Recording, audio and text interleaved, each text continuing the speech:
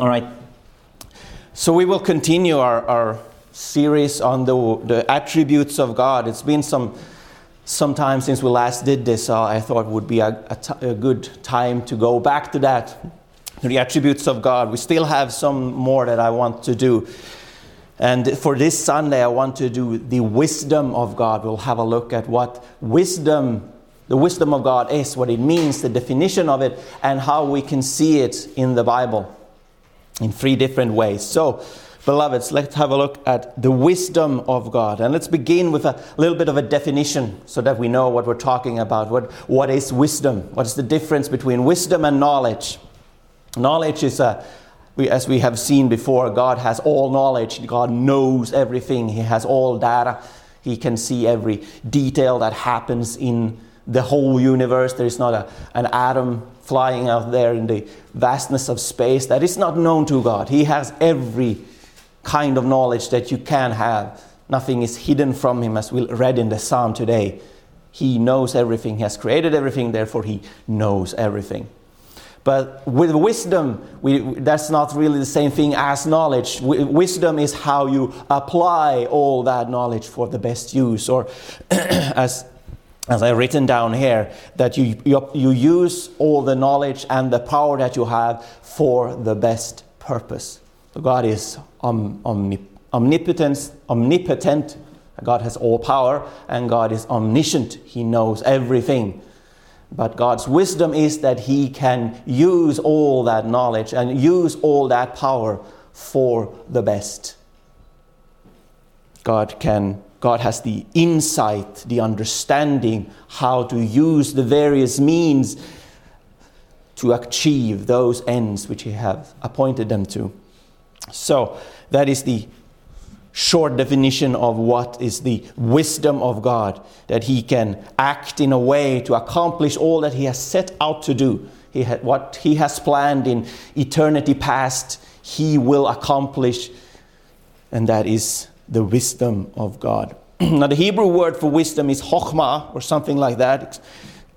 I apologize if my pronunciation is way off, but it's chokhmah, and it can mean also skill, which tells us a little bit more about what the wisdom of God is. It shows us that God is skillful to act in a way to accomplish that which He has planned, what He has planned to do. He uses His omnipotence, He uses His omniscience skillfully, like a good craftsman. He can form the things He needs to form. He can plan the perfect plans. He is skillful in what He does.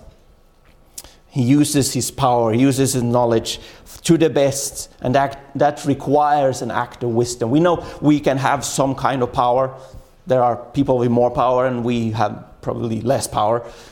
And we can have knowledge. Some people are more knowledgeable, smarter. They have more knowledge, and some people have less. But to have a lot of power and a lot of knowledge does not mean that you are a wise man, that you use it for the best. We know people who are very powerful and very smart, perhaps, but they use it horribly. They use it for all kinds of selfish means. They become corrupt. That is usually what happens when people get lots of power and lots of knowledge. They become corrupt. But God is not corrupt. God is not unable to use His power and knowledge to the best. He is wise. He knows exactly how to use it to accomplish that which He has set out to do. So Charles Hodge wrote this: the wisdom of God is the selection of proper ends and proper means for the accomplishment of those ends. It means that God chooses, God ordains, God governs all things. Not only the ends, but He governs also the means to those ends.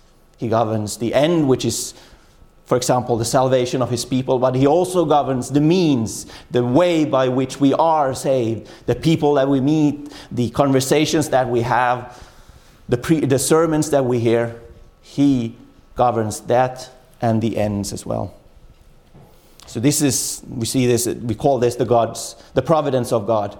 That God is controlling, God is governing everything in creation, in the natural world, in the affairs of man, in the affairs of individuals, our thoughts, our conversations.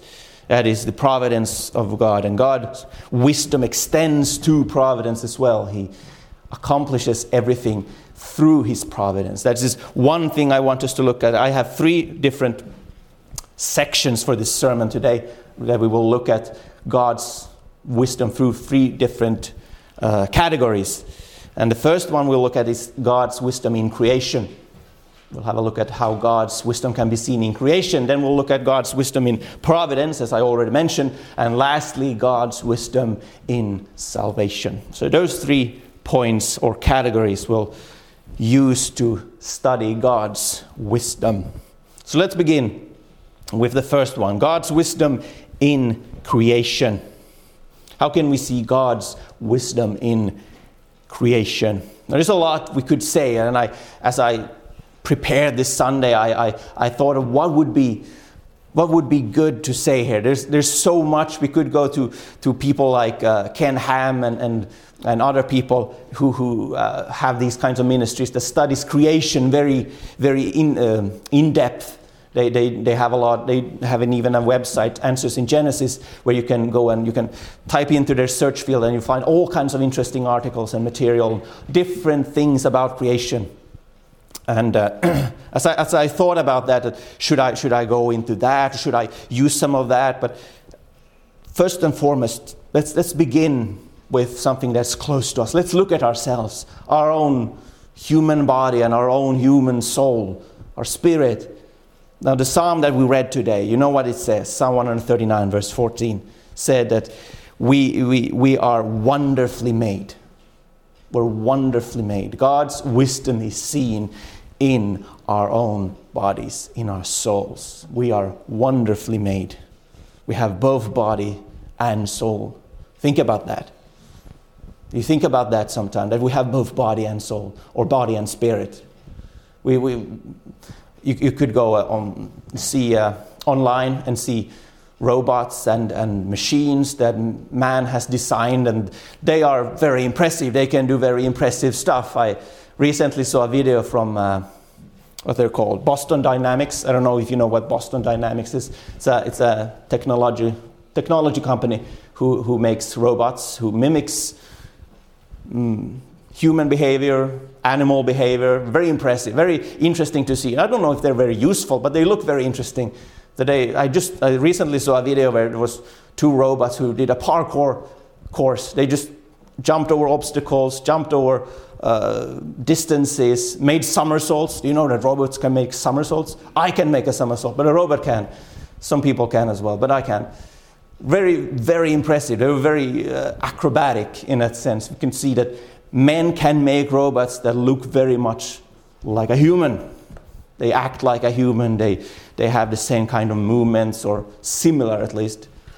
So we see that in our capabilities, there are these kinds of things that you can make robots.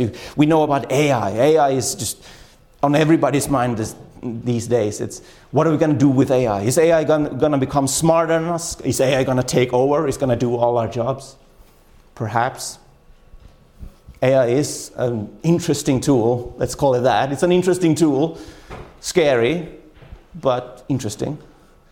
Is AI something that will replace man? Or do we see the wisdom of God in the fact that God has created man with both a body and a soul? And when we can create machines or robots who mimic human beings, and AI who with their intelligence mimic our way of thinking, we know that there are no such robot, there is no such AI who has self-awareness, as it is called. There's no robot or AI who have a soul, who have a spirit, who have both a body and a spirit, who can worship God, who can communicate with God, or who can even think for themselves. AI is not able to think for itself. It always follows some kind of pattern, some kind of model. But God created man perfectly. He created us. He made us wonderful, body and soul. The human being is the most wonderful robot or machine in creation, in the universe. There's nothing like it. Animals have life, they have biological life in themselves, they can procreate, they can be spread out, but animals don't have souls. They can't worship God, they can't communicate with their Creator. They are put under the care of humans. God made us perfect, wonderfully made. Wonderfully made. We have a soul, we have a spirit that can communicate with God. Or as the prophet Ezekiel said in chapter 37 of the book that's called the book of Ezekiel, that God could form from dead bones. He literally takes dead bones, he puts them together, he puts sinews on them, he puts flesh on it, he covers it with skin so that it looks like a human being, but there's still no life in it. Then what is God doing? He breathes life into those flesh, in that flesh and in those bones, and it becomes alive. It has a spirit. Never ever will man be able to breathe life into a robot, to give it a spirit, to give it a soul, give it the ability to communicate with God. This is the wisdom of God in creating ourselves. Same thing happened in Eden. When he created Adam, when he created Eve, he breathed life into them. The wisdom of God in creation is that he creates that unique life form that no one in creation can create. No robot, no animal. We can clone animals. We have been able to do that for some time now. We have been able to clone cats and sheep and whatever. But we cannot breathe life into them as God can. So this is the wisdom of God in creation. As long as God is, and he always is, he is wise. He is more wise than man in creation. And then secondly, of course, we can look at the planet on which we stand, the world in which we live. And again, we could go to Answers in Genesis. Well, you found all kinds of interesting articles there. You could spend days just studying that. I had to be careful as I prepared not to get to emerge into all the material that is there. It's so much good stuff. Really recommend it. So have you looked at the world, the earth, and pondered God's wisdom in creating the earth? Do you realize how much wisdom it went into creating this planet? You can, if you like, go and have a look at all the other planets in the solar system. Every single one of them have some kind of defect. It cannot house life. Most are too far away, they're too cold, or they're gas planets. You will not be able to, there's no soil, there's no solid stuff to stand on. It's just gas. Or some are too close, you'll burn up, it's too hot. The sun is too close, you'll just burn away. The earth is in the perfect zone, it's in the habitable zone. It is just perfect where it is, where it hangs in space. God has hanged it in space. There's no wires keeping it there. It's just perfect. Perfect. The gravitational force that keeps Earth spinning around the sun in the perfect orbit. The wisdom of God in that. Or the fact that God has covered us with an atmosphere and a magnetic field that will protect us from harmful radiation from the sun and from the space. He has made an atmosphere with clouds that will protect us from even more radiation that the magnetic field will not cover. He has spun the earth so that it has 24-hour cycles. We have a day and we have a night. He balances out the heat and the cold so that we can live. It's not. He could have made it so that there is always warm on one side and always cold on the other, as in the case with with some other planets. And the moon, for example, the moon spins much slower than the Earth. So it's really long days and really long nights. We had that, we would probably not be able to live. We'd always have to move around with the sun to be able to live. But God, in His wisdom, gives us a perfect 24-hour cycle. He has given us I just recently learned about this, or not this particular thing, but we have tectonic plates that moves. Do you know the wisdom, the wonder in that as well? Our tectonic plates that moves. The good thing about that, it means that we have volcanoes, but they never grow very big. They're always just so big. On Mars, whose tectonic plates don't move, they have a giant volcano. It's 24 kilometers tall. It's called Olympus Mons. It's the tallest mountain in the solar system because the tectonic plates don't move, so it can just grow and grow and grow. And when it explodes, it would literally devastate everything if there was life there. But God realized we cannot have a volcano who builds up to a giant beast and ends all life. He has moving tectonic plates. Wisdom of God. Or the fact that we have mountains and we have land masses who perfectly balances out the vast bodies of water. We had all land mass concentrated in one place, we would have huge waves. Or if we didn't have mountains, we would have huge winds. The mountains kill down the winds. The land mass kill down the waves. There is one place on Earth where there is no land, where the waves can just roam around, grow very, very big. It's called the Drake Passage, south of South America. Very dangerous waters. If you ever go there, please don't go there. It's the most dangerous waters in the world. Have huge waves because there's no landmass to stop it. If the wave it goes on and just circles the earth. Never stops. Oh, the wisdom of God. Where we live, there's barely any waves at all. Go to the beach here, there's tiny, tiny waves. Perfect. God makes everything perfect. It's so wise. It's so perfect. Take the air that you breathe. We breathe in oxygen. We need oxygen. You breathe out carbon dioxide. Who needs carbon dioxide? Everybody knows this. Plants need. And plants take carbon dioxide and produce oxygen. Oh, the wisdom of God in this perfect balance. Who could have come up with such a thing? Oh, the wisdom of God. And one more thing. I just recently learned of this. The hexagon. You know what a hexagon is? It's a shape. It's a polygon with 6 equal sides. The hexagon is the bestagon, as someone called it. It's the perfect shape. It is everywhere in the universe. It is the strongest structure that you can think of.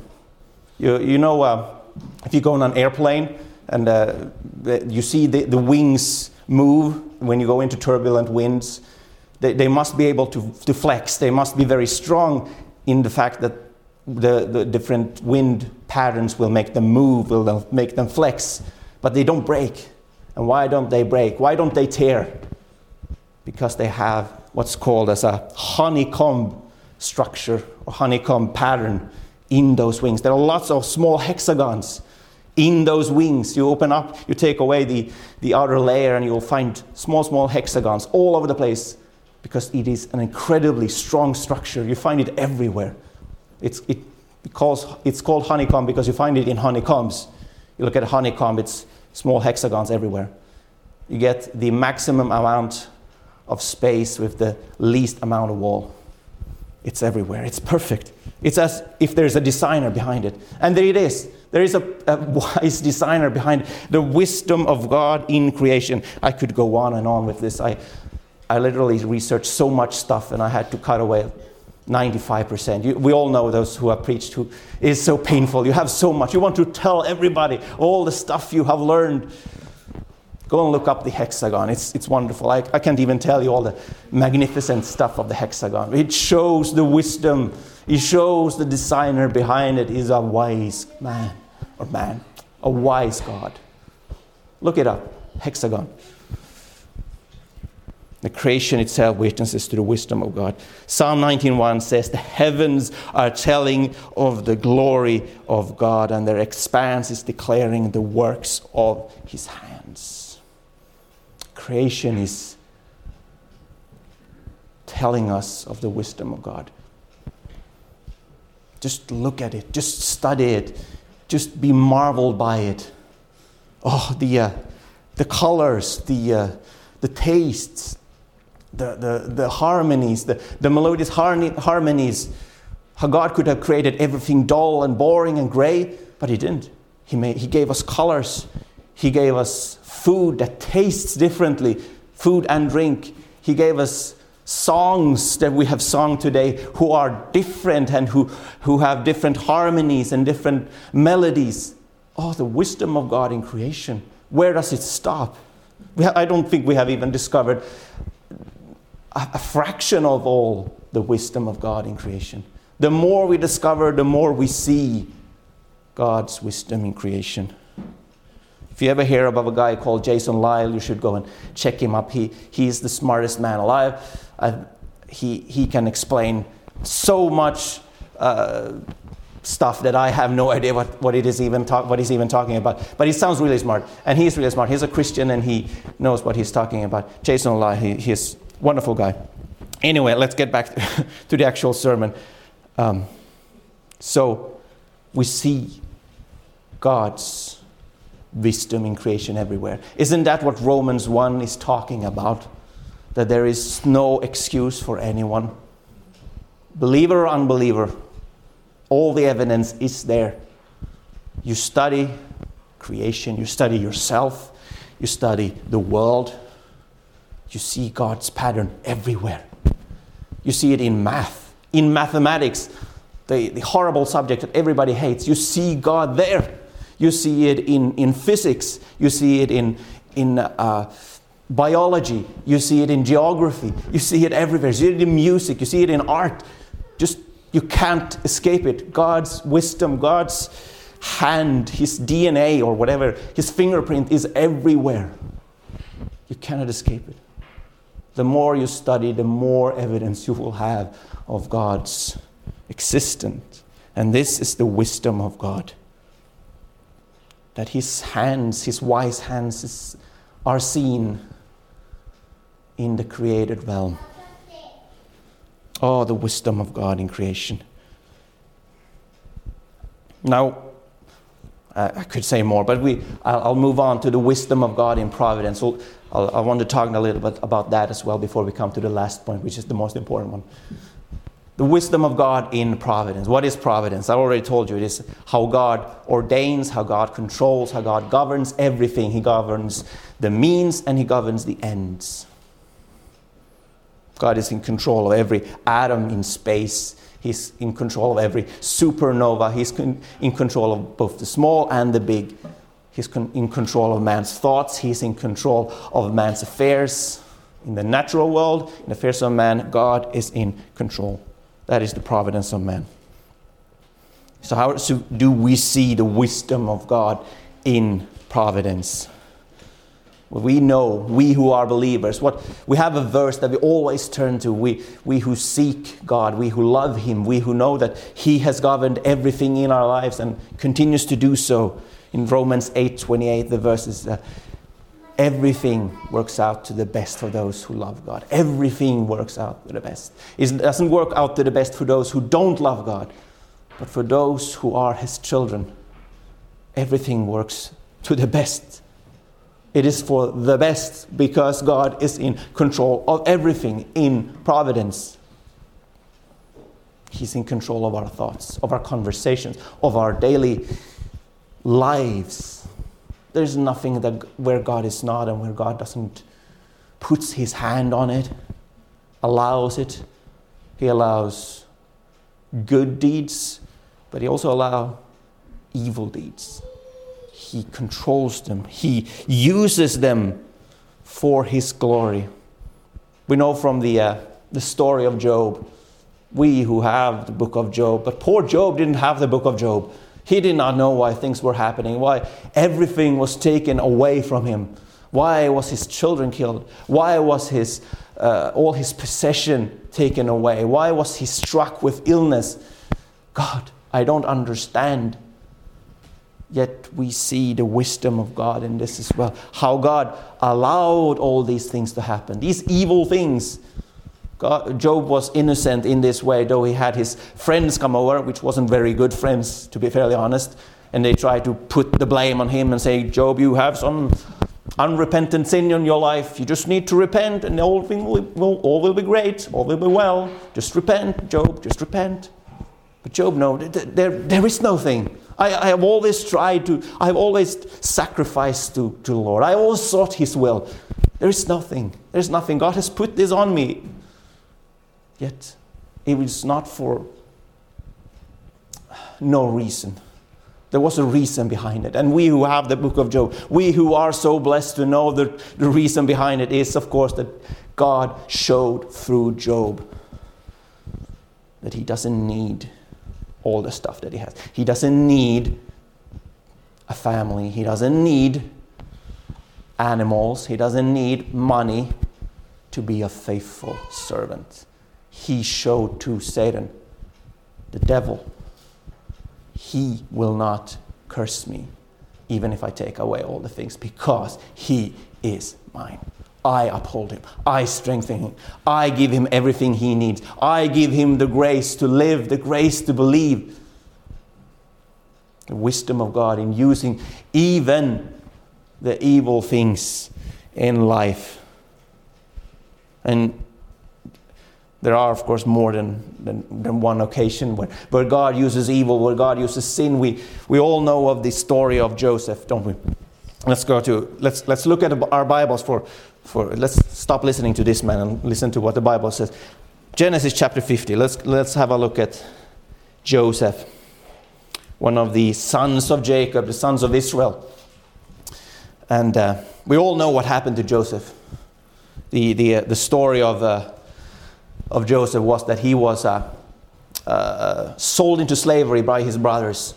They took him, they were jealous of him, they took him, threw him into a pit, then sold him into slavery. He came to Egypt. He was in the household of Potiphar. Potiphar's wife tried to sexually,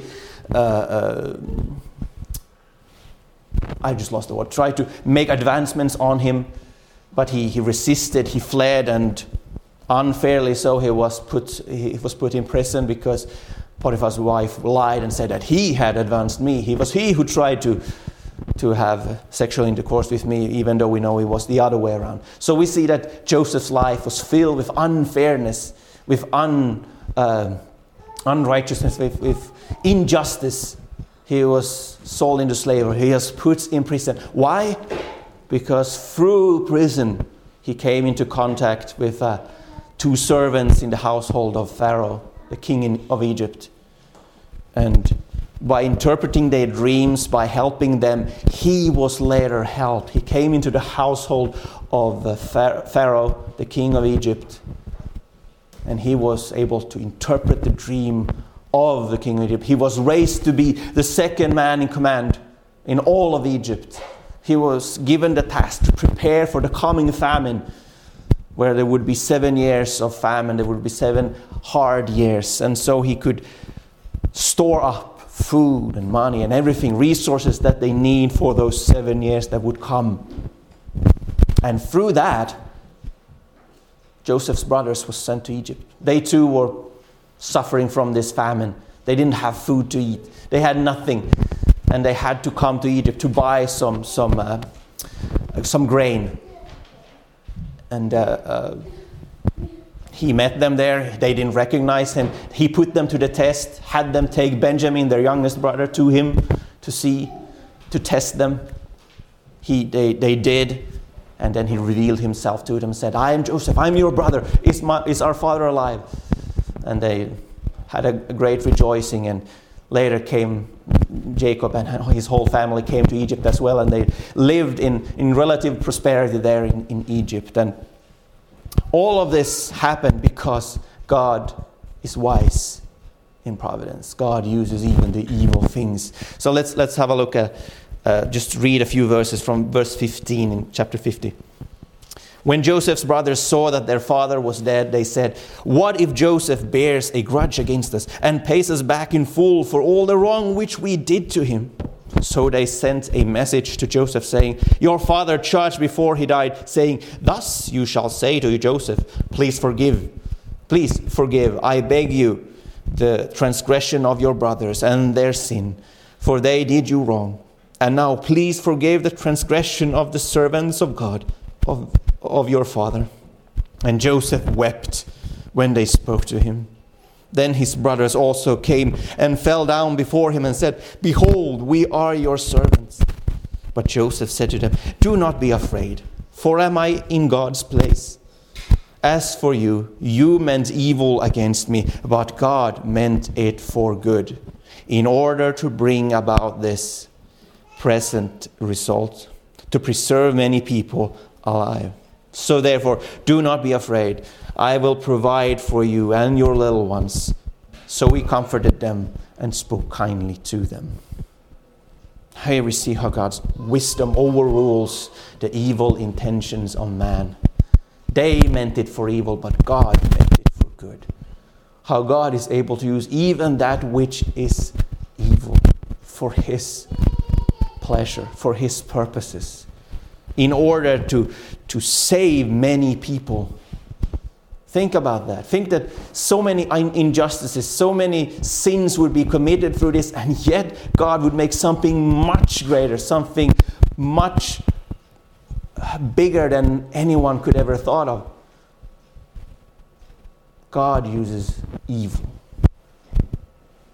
to accomplish that which He has set out to do.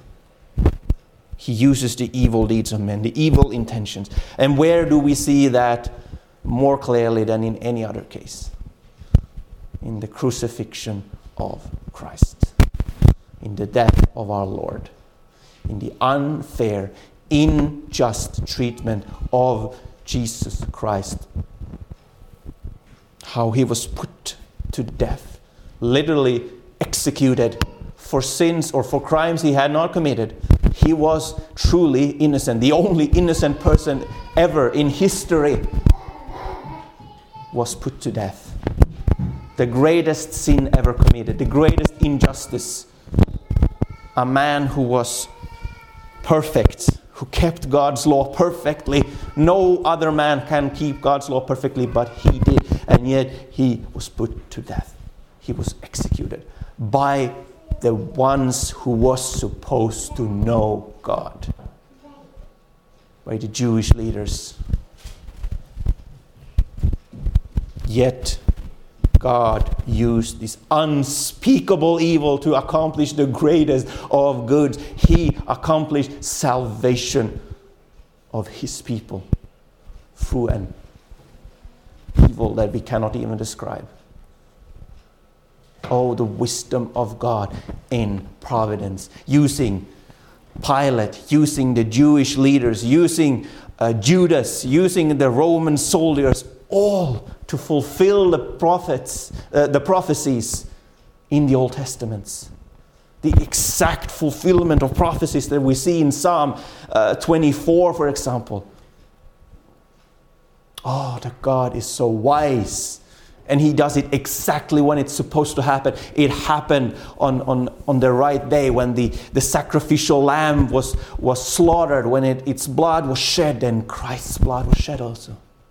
They could have executed Him on another day, on a Thursday, on a Wednesday, who knows? But it happened on the Friday, the day when the sacrificial lamb was slaughtered. Not even the evil people, the enemies of God could stop God's perfect timing for everything, His wisdom in it. And that's where I want to go lastly. God's providence in salvation. Let's look at this important point before we close. God's wisdom in salvation. Because ultimately, God's wisdom is seen in the salvation of His people. That is the ultimate example where we can see God's wisdom. I mentioned it, I don't know if you remember, but when we had the sermon on God's omnipotence, how God's power is greatly seen in creation. I mean, that God has created the whole universe just by speaking it into existence. He spoke and it was. That is a great demonstration of God's power. But I also said, if you remember, that an even greater demonstration of God's power is the salvation of his people. Why? Because in creation, there was no one to oppose him. There was no devil, there was no unbelievers, there was nothing. It was only God, and he spoke and he was. Yet in salvation, there is so much opposition. There is the devil trying to deceive the world. There is the world trying to do everything in its power to stop the gospel. And there is the unbeliever himself or herself who doesn't want to believe, who loves sin and hates God. Yet God accomplishes salvation. It is the greatest demonstration of God's power. And in the same way, God's wisdom is most clearly displayed in the salvation of his people. So I know that we are familiar with our salvation. We know the story. We know the reasons behind it. At least we should know why God did the way he did, why he sent his son to die, why it was accomplished in the way it was accomplished, when it was accomplished. But even though we know all these things, even though we're familiar to them, I don't want us to turn off and be like, okay, I know this. I'll just listen with one ear. Listen with both ears. God is speaking most clearly. He's communicating his wisdom most clearly in the salvation of you, of your soul, of his whole people. Let's not turn off. Let's not be lazy. So let's have a look at a text. I've been poor at looking at text this Sunday, but let's look at one. 1 Corinthians 1 we should be very familiar with. 1 Corinthians chapter 1. Let's turn there. 1 Corinthians chapter 1.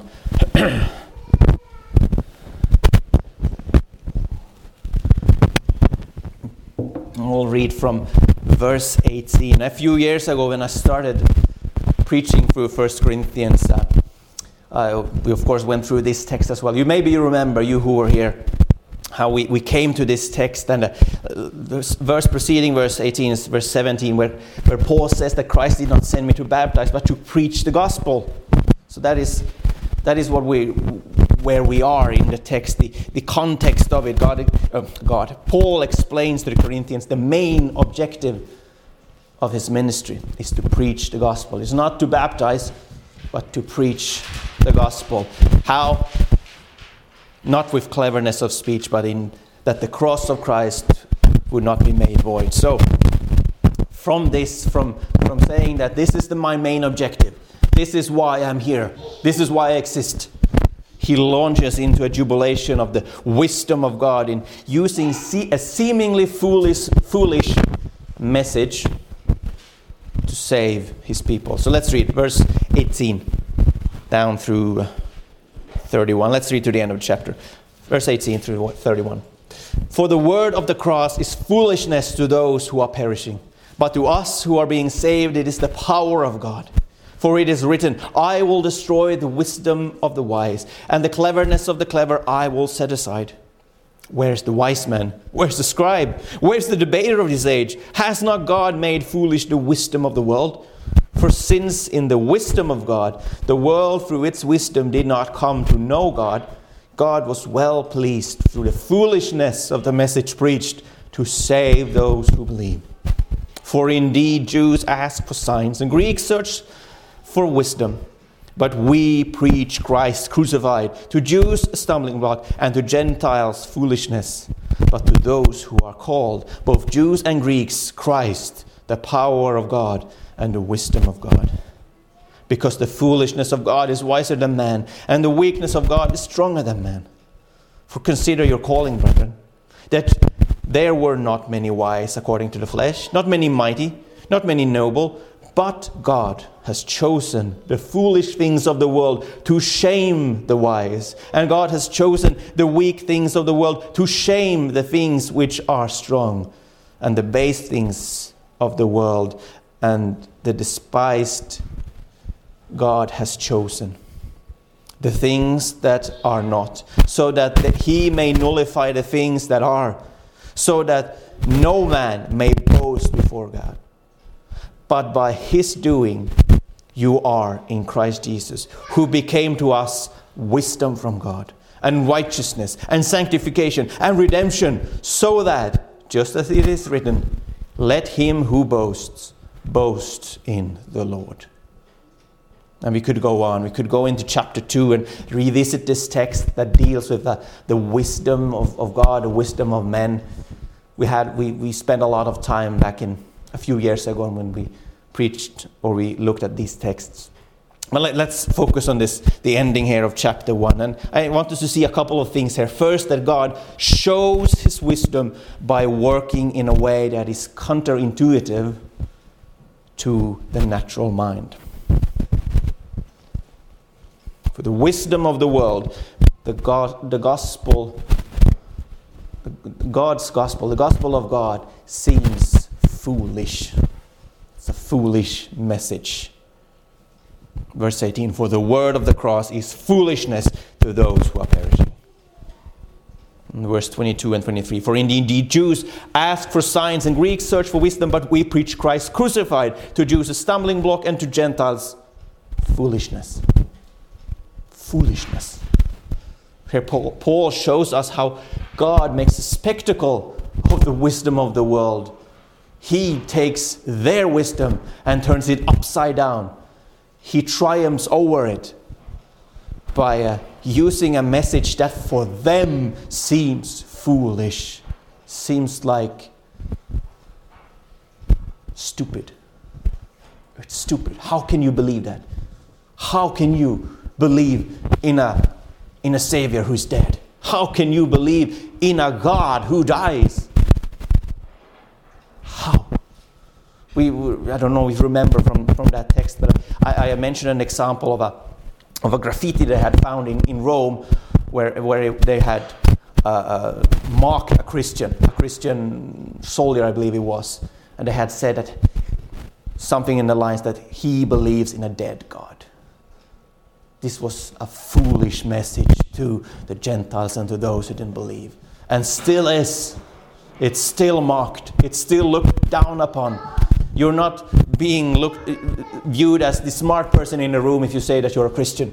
You say that you're a Christian and they will be like, oh, stupid man, stupid woman. How can you believe that? How can you be so foolish? It is foolish to those who perish. But to us who believe, it is the wisdom of God and the power of God. What a magnificent way of God to show his wisdom. To use that which seems foolish to save his people. To literally make it impossible for the wise of this world. They would not and they could not be saved because it is counterintuitive to them. Their whole being screams that this is wrong. This cannot be. God cannot be dead. God cannot die. So God uses the foolish things to save his people. And Jesus himself praises the Father for this wise master plan, and he hides it from those who are wise. He hides it from those who are great.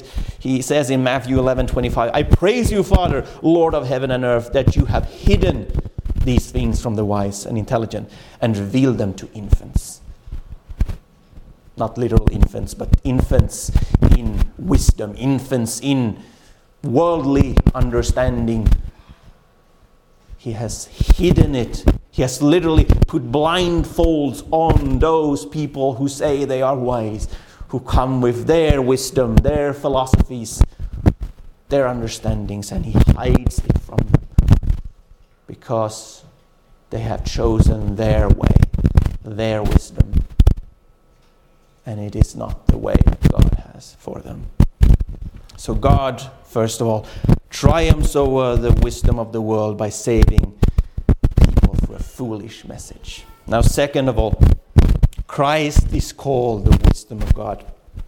Again, verses 22 through 24. For indeed Jews ask for signs and Greeks search for wisdom, but we preach Christ crucified, to Jews a stumbling block and to Gentiles foolishness, but to those who are called, both Jews and Greeks, Christ the power of God and the wisdom of God. Jesus in his essence is God. He has all the qualities of God. He has all the characteristics, the attributes of God. He is all powerful. He is all knowing. He is everywhere present. He is holy. He is righteous and all that. And he has all wisdom. So Jesus is, of course, the wisdom of God in the sense that he is God. But there is more to it. It's not just, Paul is not only giving us an example that Jesus is God, but he's showing us something more. He's showing us that Christ is the visible example, the visible thing that we can look to see the wisdom of God. We have a person that we can focus our eyes on. We can see the wisdom of God. Wisdom is not an attribute that you can see. We talk about wisdom. It's abstract, but the wisdom of God is visible in a person. And even though he's not here and we can touch him and see him and all that, we have the Word of God which shows the wisdom of God to us in the person of Jesus Christ. That is a privilege. That is not a privilege that all people have had throughout history. But we have it. We see Jesus. He is our Savior. He is revealed to us. We see the wisdom of God in him.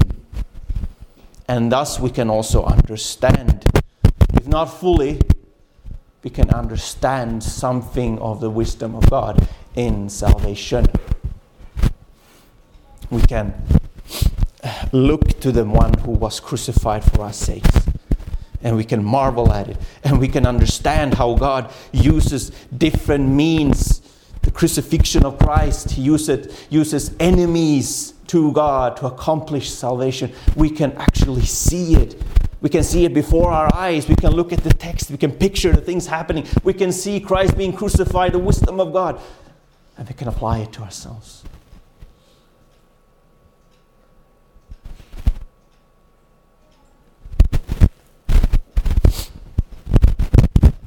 So we can understand God's wisdom in some way. And that wisdom resolved an ultimate dilemma, an ultimate problem. The ultimate problem that we all should, at some point in our life, have thought and pondered and marveled at. How could God solve this dilemma? What is that dilemma? The ultimate question that how can God, who is holy and righteous and hates sin, pardon and declare righteous those who are sinners? How can a sinner come into the presence of God and be declared righteous? Ultimate dilemma. How can we be saved? If God is truly holy, sin-free, if he requires punishment for sins, if it is, as the Bible says, the soul who sins will die, how can we come before God? How can we be declared righteous? How, God, are you going to be the justifier of the wicked and still be just? There is a problem here, Lord. How do you solve that? This is the last we will look at before we close. So let's turn to one last text, Romans chapter 3. Romans chapter 3.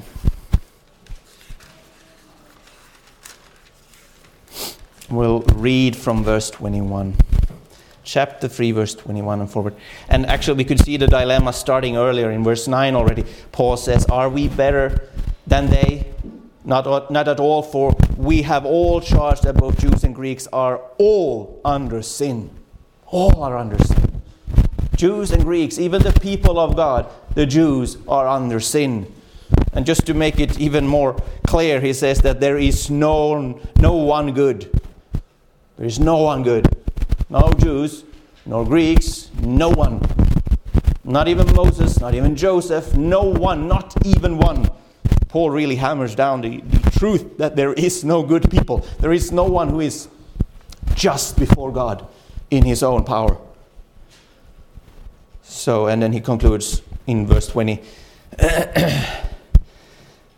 Because by the works of the law, no flesh will be justified in his sight. No flesh can be justified by the works of the law. So what then? Are we all going to hell? Is there no hope for us? Are we all lost? Let's read verse 21. But now, apart from the law, the righteousness of God has been manifested being witnessed by the law and the prophets. Even the righteousness of God through faith in Jesus Christ for all those who believe. For there is no distinction. For all have sinned and fall short of the glory of God, being justified as a gift by his grace through the redemption which is in Christ Jesus, whom God displayed publicly as a propitiation in his blood through faith. This was to demonstrate his righteousness, because in the forbearance of God he passed over the sins previously committed, for the demonstration, I say, of his righteousness at the present time, so that he would be just and the justifier of the one who has faith in Jesus. You know how there's a monumental shift in a text is when Paul uses the word but. But he has said that all are under sin. Everybody is, no one can be justified through the works of the law. But we shift. We put it in another gear. We go from reverse. We put it in first gear. We shift. We go in a different direction. But now, apart from the law, the righteousness of God has been manifested. This is the big truth that Paul reveals here. Here is God's wisdom coming through the text. God's righteousness, the only righteousness which can be in the presence of God, is God's righteousness. The only one that is allowed in his presence has been manifested. It's here.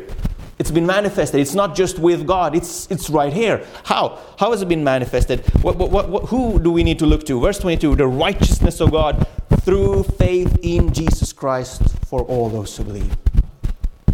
God has set his wisdom. God in his wisdom has set forth his own righteousness in a person. And it is available. It's not just for us to look at and marvel, but it is actually available through faith. Faith in Jesus Christ. God's righteousness is there. God's ticket to heaven, if you like, God's ticket to his presence is there. In Jesus Christ, through faith. Just like that, yes, being justified as a gift by his grace. It's a gift. It is not earned. It is a gift. It's a gift from God. It's given by grace through the redemption which is in Christ Jesus. So that being saved, being redeemed by Jesus, we also have the righteousness of God. It is a package deal. You get salvation, you get redemption, you're forgiven your sins, and you're given the righteousness of God. A righteousness that is absolutely required if you're going to be in the presence of God. Not your own righteousness. Jesus' righteousness. God's righteousness. It's included. It's right there. It's a package deal. But how can this be? How can God's law be fulfilled? How can God's righteous anger be appeased? Next verse. Whom God displayed as a propitiation in his blood through faith. Here is God's law fulfilled. Here is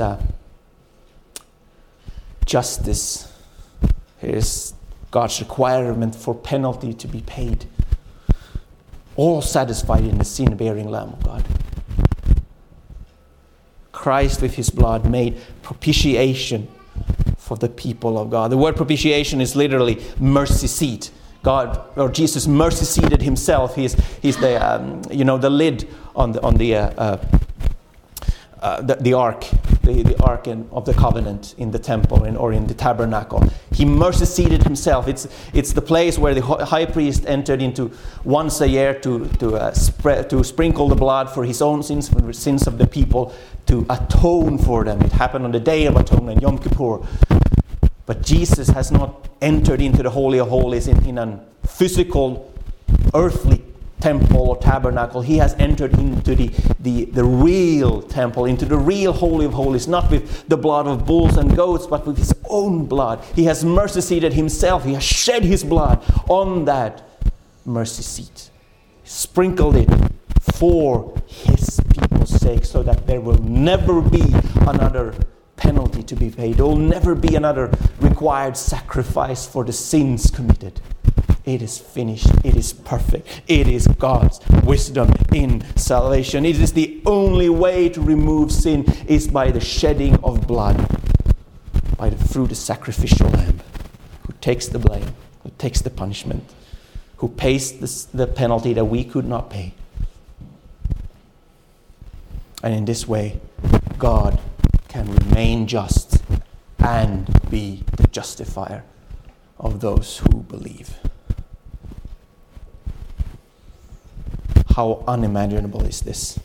How can anyone come up with such a plan of salvation? How can anyone have such wisdom to accomplish such a salvation?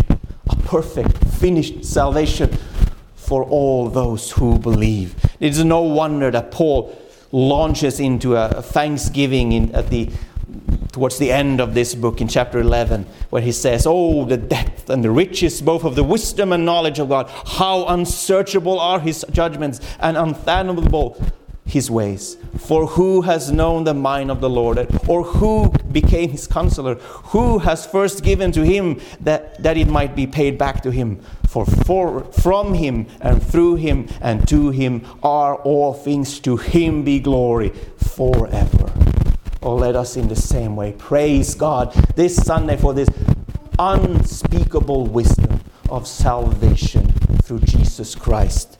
Let us praise him and end there with a word of prayer. All right, let's pray, beloveds. Dear God, we cannot even express the marvel, the praise that we want to lift up to you, the wisdom of you, Lord.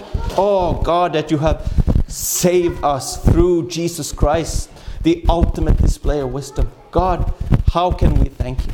How can we express our gratitude to you?